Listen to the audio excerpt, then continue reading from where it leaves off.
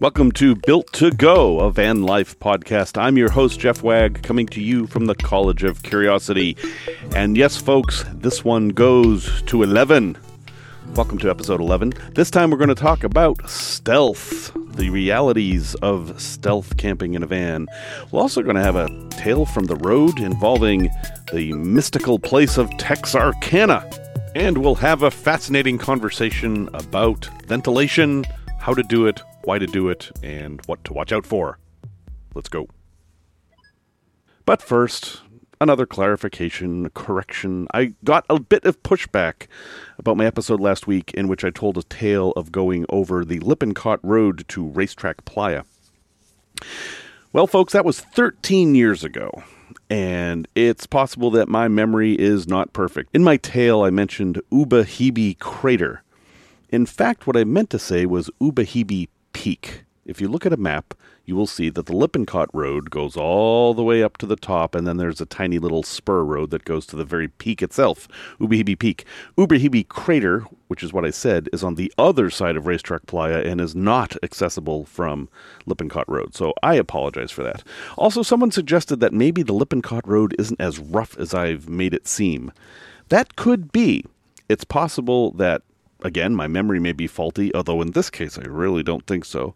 Or maybe the road has been improved in the last 13 years. But the overall message remains. If you're going to go out in the desert, prepare. Examine the road you're going to be traveling on. Use Google Satellite to kind of trace your route and see what you're getting into. Travel with 2 vehicles if you can. And always, always, always have a plan for what you're going to do if you get stuck. One of the words you hear a lot with van life is stealth. Stealth conjures up images of stealth fighters or immoral sexual practices or hiding, and it's kind of like cool and ooh, you're getting it. Well, anyway, let's talk about some of the realities of stealth vans. For the folks who have not heard of this concept, the idea is that you build yourself a camper van, but it doesn't look like a camper van. It looks like maybe a plumber's work van or just a generic van or a minivan or even a car. As I've said before, Priuses are very popular camping vehicles.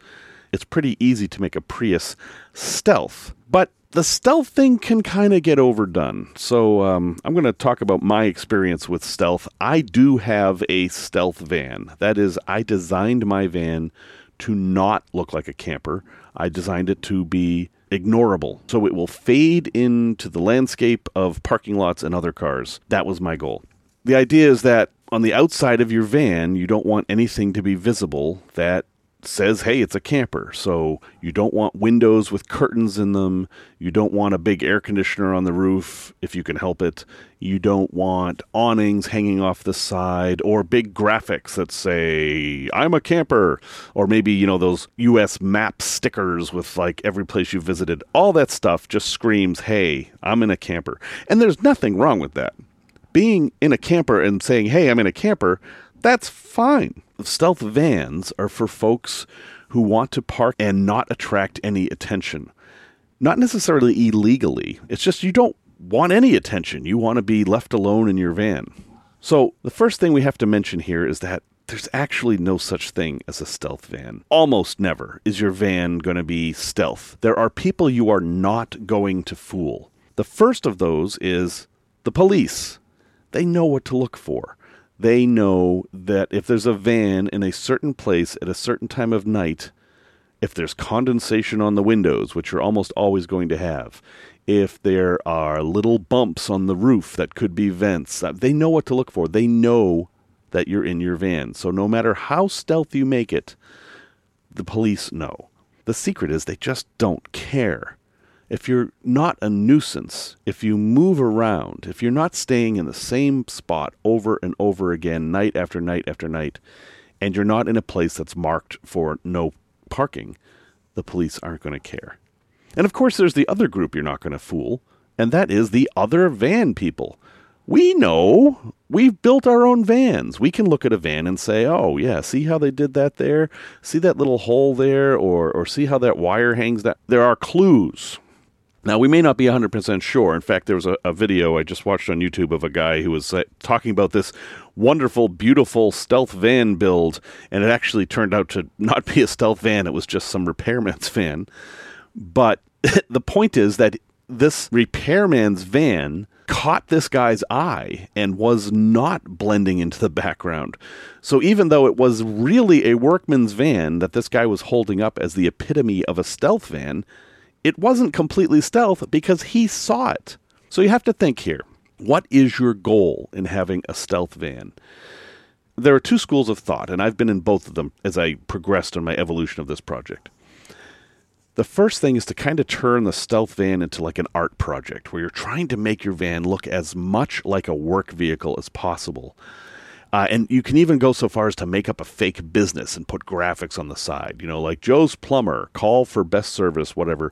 Put boring stuff on the side. And I actually had magnetic signs made up that I put on the outside of my van that actually said nothing. I mean, it looked like it was a business. It had a little graphic on it. It had the name of a business. But if you looked at it, there was no content there. And some people go to great lengths with this. And in fact, there are some folks who will make their vans. Here's one I've seen where they'll make their van look like a Geek Squad van from Best Buy. And their thinking there is that they can always then park at any Best Buy at night and no one will know anything. Well, in some cases, this is not legal because you're actually representing yourself as being someone else's brand. So that's not so cool.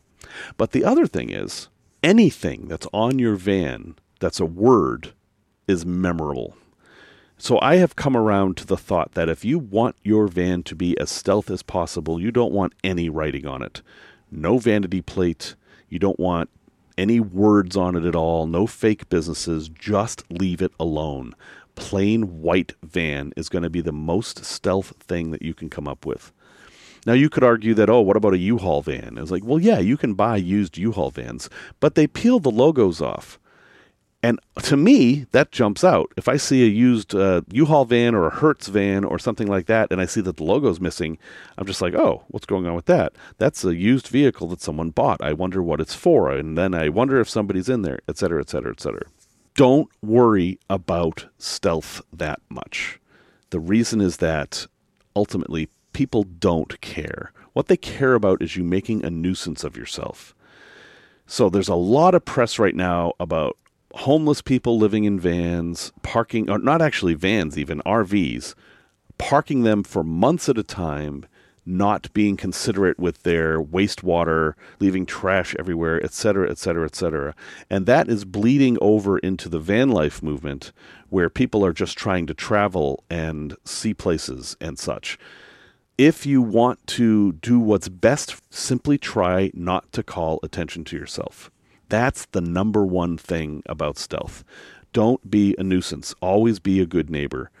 Park at the Walmarts that allow you to park there. Park out of the way. Don't leave trash around. In fact, pick up some trash that you see laying around. Make your area around your van not attract any attention. Now, I have parked in some places that technically I shouldn't have. Like in the state of Georgia, rest areas, I believe, have a 4-hour time limit for parking. I have issues with these policies. I think it's kind of ridiculous to ask tired people to drive.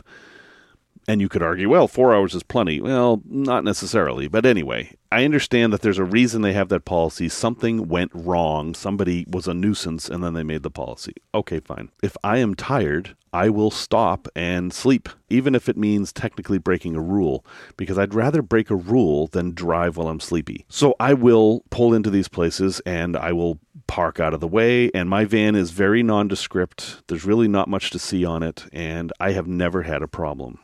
And I don't think I ever will unless somebody actually complains. And this is the secret of stealth. Stealth is actually about creating a vehicle that nobody is going to complain about. Because the cops don't care. If you're sleeping in your van, you're not bothering anybody. They're not looking for a hassle. But if somebody calls them and say, hey, there's somebody in a van out front, I think they're up to no good. Yeah, then the cops have to respond. They're going to knock on your window, and then you've got that whole thing going. If you're new to van life, if you're just getting started, and you see all this stuff about stealth, and you're worried like, oh no, how can I put that fantastic vent on my roof? People will see it, or those solar panels are going to be so obvious. Don't worry about it. Do not sacrifice your comfort for the sake of stealth. Really, it isn't worth it. If you're kind and courteous and don't make a nuisance of yourself, you will reap all the benefits that the best stealth could ever give you. Tech Talk. Since we mentioned vents, let's talk about ventilation and what your options are for vents. Why do you need ventilation? There's several reasons. Some of them are obvious and some aren't. But the most important reason you need ventilation in a van is because of moisture. Moisture is your enemy. Moisture will be your constant foe in your van. It is the thing that will greet you when you wake up in the morning. It's the thing that will make it uncomfortable at night. And ventilation is the only way we have for fighting moisture, other than preventing it from getting in the van in the first place. Moisture comes from you breathing. You breathe out a lot of water every day. Let's find out how much. Alexa, how much water is found in human breath? The average human exhales 0.35 liters of water each day. Thank you, Alexa. So 0.35 liters of water may not seem like a whole lot, but when it's in the air, yeah, that's a lot. And you're breathing that out every day. If you have a dog, it's also breathing it out. Plus, you've got the natural moisture in the air. Let's add on to that the moisture that comes from you cooking in the van, if you do. Think about it. If you're boiling spaghetti and there's steam coming up, that's a ton of moisture getting in there. And that's just moisture. You also want to ventilate for things like heat. Like in the summer, every single time I camped, I had to completely ventilate the van so that I could get to a comfortable temperature to sleep. I mean, that's kind of obvious. If you're going to use any kind of combustion in your van, where you're burning something in the van, propane, or if you happen to have a wood stove or anything like that, you definitely want ventilation. And propane is a double-edged sword, because not only is it adding gases to your van, such as carbon monoxide and certainly carbon dioxide, it also adds a ton of moisture, because when propane burns, it releases water into the air. So there is no question that you want ventilation. Yes, you want it. Make a plan for it. Now, that said, what are your options? The thing I see used most often in vans are the Fantastic Fan and the Max Air fan. These are fans that fit in a standard 14 by 14 hole in your roof. That does seem to be the standard size. And they're high-velocity fans that extract an awful lot of air at once. People have different opinions on which is better. I think the Max Airs are probably on top right now, because they have a number of options such as remote controls, reversible in and out, variable speeds. They can have temperature controls, so you can actually leave this thing on, and while your van's parked out somewhere in the sun, it'll keep ventilating. And probably their most interesting feature is they have this innovative cover that when you turn on the fan, it will pop up and allow air to circulate without letting any water in at all. If it's raining, you can use this thing on full blast without any risk of water getting in, because the cover actually draws air from underneath itself rather than the top. Now, I'll have links in the show notes where you can see this, but that's a great feature of the Max Air. The Fantastic Fan, some of the fancier ones, have a water detection device that if it starts raining, they will close and shut off, but that's not as good. Either of them, though, is a great option for moving a lot of air in your van, and most people have two if they can. If you have a big van, you want two, one to suck in and one to blow out. So that's what you see most often. But they have some issues. They're expensive. You can spend as much as $300 for one. They take up a lot of real estate on the roof, so some people have a struggle with fitting their solar and their vents on the roof. And they add a bit of height, especially the Max Air. If you've got a high-top van, you do not want to add any more height up there. You've already got problems. I know that if you get, say, a Dodge ProMaster 2500 and you put an air conditioner on that roof, which is usually much taller than these vents, you're not going to be able to fit into most oil change places like a Jiffy Lube. So something else to consider. But there are other ventilation options you have. So in my van, I use a thing called a Ventline Van Air. Take a cereal bowl and turn it upside down and then stick it on the roof of your van. That's basically what mine looks like. There's a handle on the inside that I push up, and that lifts it up. So it's pretty rainproof. There's never any opening that faces upward. And inside that is a squirrel cage fan. And it's just basic on-off. I don't have any speed controls, and I can't reverse it, although I certainly could if I just changed the switches. And it's loud, but it does the job. It was much, much cheaper, and it takes up much less real estate on my roof. And some folks have actually used these underneath their solar panels. So they'll get a roof rack and put the solar panels on the roof rack and then put these underneath it. So that is a great option. Also, it's always a good idea to look at marine solutions for your van. What have they done on boats? They often use what's called a clamshell vent. Clamshell vents look a bit like, say, a dryer vent that you'd have in a house, but they're usually smaller and they're made out of more durable materials like chrome or a heavy ABS type of plastic. And some of these can be powered. You can have a fan that hooks up to them, or you can even find an integrated fan sometimes, but those seem to be crazy expensive. The ones I like, and I haven't actually done this, but I think it's an intriguing idea, have a duct attachment on the back, so you could actually duct them. That means that you could have a big central fan somewhere and suck in air from all different places outside the van. So, another thing to look at, the clamshell vent. And don't overlook the most basic form of ventilation that you can have, your windows. Now, if you don't care about stealth, you can install all manner of camper van windows that have sliders or jalousie windows. They open in many different ways, and they have screens. Obviously, that's going to provide great ventilation. But they do advertise the fact that you have a camper van. They tend to break, they stick out, they have moving parts that are kind of fidgety, and if you're not careful, they'll let the rain in. So those are some things to consider with that. Also, don't forget the windows of your van, the front windows that go down. Those can create some really big holes. Now, if you roll down your front windows, you've got three problems. You have a security problem, you have a rain problem, and you also have a bug problem. So I have solved two of those problems by getting wind deflectors that fit over my side windows. I talked about this a few episodes back. I can roll down the front windows about an inch, which actually makes a big hole, and no one can get their hands in, or even a wire would be difficult, and no way rain can get in unless there's a huge, crazy storm. Haven't solved the bug problem yet. Still working on that one. But that was I was $18. That was an $18 solution to add a whole lot of ventilation to my van. So those are some of the options you have, but I also have some cautions for you about ventilation. First, as I've mentioned, is height. Everything you put on the roof of your van is going to add height, and every time you add height to your van, you are limiting where you can go to some extent. My van exactly barely fits in some of the parking garages in Chicago. If I added anything else to the height, it wouldn't. If you do install a vent on the roof, make sure you measure your van. And just like they have in trucks, put a sticker on your windshield that tells you how high your vehicle is. And then, add 6 inches to it just to be safe. Maybe the sign is wrong. Maybe your van is riding a little high that day for whatever reason. But, be safe. You don't want to rip your roof off. Less obvious things to worry about with ventilation is letting stuff in the van you don't want in the van. Some of the extreme stealth folks like to put their vents in the floor of the van because obviously you can't see that from the outside at all. But you don't really want to suck things up from underneath the van. Not only does it create a way for water and mud and dust to get in your van, it also creates an opportunity for exhaust to get in your van. And you really, really don't want that. So if you go that option, make sure there's a way to close it off very tightly. And then I would suggest that if you have a fan attached to that system, make sure it blows out down the bottom of the van, not suck in.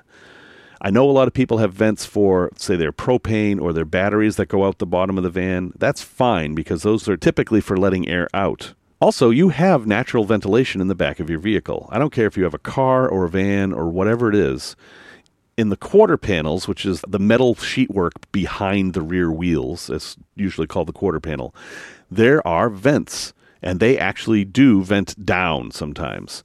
These are for closing the doors is why these are here, because when you close the doors of your vehicle, you're creating a lot of air pressure in there. It needs to get out somewhere. So manufacturers have installed these vents. There's usually two, one on each side, and they have a rubbery flap that prevents air from coming in but lets air out. When you're insulating, don't cover these up. You need them. And you can use them to help ventilate your van. If you have, say, a big fan in your ceiling and you're sucking air in, it's going to go out those vents. Definitely have ventilation. It's important. Tales from the road. So I found myself stuck in Texarkana for a weekend.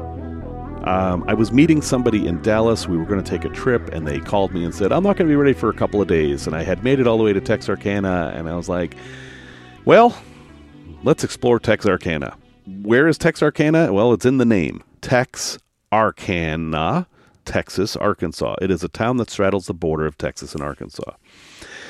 It's kind of an industrial town, and its reputation is not great as a tourist destination. In fact, when I drove into town, the first thing I saw was this big, giant, kind of ugly building, and in this old-fashioned script writing in probably 30 or 40-foot letters, it said, Grim. Yeah, welcome to Texarkana. Turns out that was the Grim Hotel, which is an historic structure downtown. But I knew there was something interesting in Texarkana, and that's true for just about everywhere. And I found it. This Tale from the Road is also going to serve as a place to visit. I found this place called the Ace of Clubs House. What an interesting name. I mean, it automatically makes you want to check it out. But it's called that because if you look from above, it's shaped like a club, a card club, like an Ace of Clubs. And it's an old mansion from the pre-Victorian era. I mean, it's one of the first major homes built in Texarkana. And it was interesting because the people who built this house were innovative. They wanted to solve problems just like you want to solve when you're doing your van build. You go in through the basement, which is interesting. The basement's kind of in a moat. It turns out that moat was there to create an artificial form of air conditioning. Look at this. There's a theme here. We started off with stealth, then we went to vents, and now we're talking about ventilation in a place to visit. Ooh. They would have the top windows open. I think it has a cellar story, so they were able to actually open up windows above the roof. And that would draw air in from the cooler moat area down beneath, and thus create natural ventilation and cooling. Very smart. Well, when I got there, I went through the door, which had a really cool old doorknob and one of those doorbells that you turned and it rang. And there's a little gift shop there, of course. And there was a guest book that you'd sign. When I signed the guest book, I noticed I was the only person who signed it in a week. Someone came out and asked me for $6, which was the admission fee, which I gladly paid. And yeah, this was, maybe 10 years ago, so I'm sure the price is different now. And she asked me to sign the guest book, which I had already done. And that told me that, yes, I was the first person to visit this place in a week. And for the next 2 hours, I got a private tour of this 10,000 square foot mansion filled with all kinds of antiques and just unusual things to see. When they turned the house into a museum, they did something clever. Every bedroom and every living room, dining room, whatever room it was, represent a different period of the home's history. After all, this place changed over time as different families came and went. So I followed the guide on my private tour, and we kind of wandered through the house in a spiral fashion, starting at the bottom and going up. And the interior of the house obviously has to mirror this Ace of Clubs look. So you basically had a central room on each floor, and then there were other rooms that came off of it in lobes. And each one of those rooms had what you could only describe as kind of a rolling garage door on it. And if they only wanted to heat certain parts, they'd pull these doors down and seal off the rooms. Really clever. Very well done house. Very nice tour. If you like touring old houses, definitely check it out. When we got to the top floor, there was a bedroom up there that was particularly creepy. And you know why. You've already guessed why. Yes, it was the little girl's room. And what was in that little girl's room? Dozens and dozens of staring, dark-eyed dolls just looking at you as soon as you walked in. It's one of those things that sticks with you maybe a little bit longer than you want it to. I'm not going to tell you too much about the house because I want you to visit it for yourself. But it proved to me that there is actually something interesting everywhere you go. And I promise you that if you throw a dart at a map and dedicate yourself to finding the interesting thing there, you will. because I found it in Texarkana, and holy cow, if you can find it in Texarkana, you can find it anywhere. So here's a product review of the ScanGauge 2 Ultra Compact 3-in-1 automotive computer with customizable real-time fuel economy digital gauges. Holy cow, that's a long description. It's kind of an ugly, actually, little black box that plugs into your onboard diagnostics port on your vehicle if your vehicle was built in 1996 or later. That's actually called the OBD2 port, is how you'll hear that referred to. What this little thing does is it monitors all your engine functions, and it does all kinds of things, actually. It can tell you your speed, your fuel economy, your engine water temperature, your oil temperature, all kinds of things that I don't even know what they are. But it also will tell you what your error codes are. So whenever your check engine light comes on, whether it's red or yellow, any of those lights, they will generate a code. And that code is stored in your computer, and this device reads those codes, and it can reset them. So if you have an older vehicle, and you're throwing codes for whatever reason, use this device, and it will tell you what the code is. It basically tells you a number that you have to look up on the internet, and then if it's something that's, like, not very serious, you can just reset it, and you're done, and you can go on with your life. This is a super handy thing. It saves you from having to go to the mechanic, and if you live in a state that does emissions checks, you can use this to make sure your vehicle is ready to go for emissions, because it actually will tell you ready or not ready. It's very cool. They cost about $140. I've had mine for a couple of years.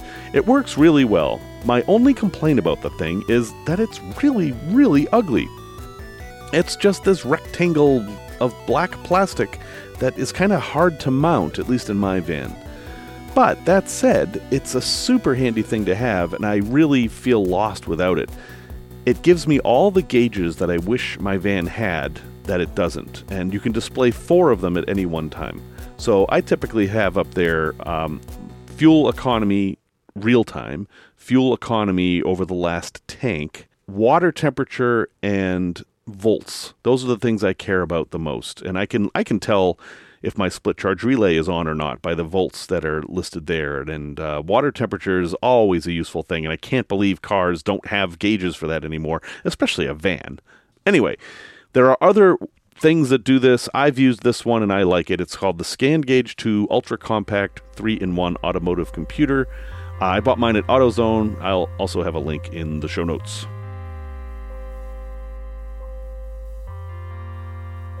Thrift shops, of course, are a great place to get stuff for vans. And one way to actually build a van is to find a piece of furniture you really like a cabinet, and put that in the van and then build everything else around it.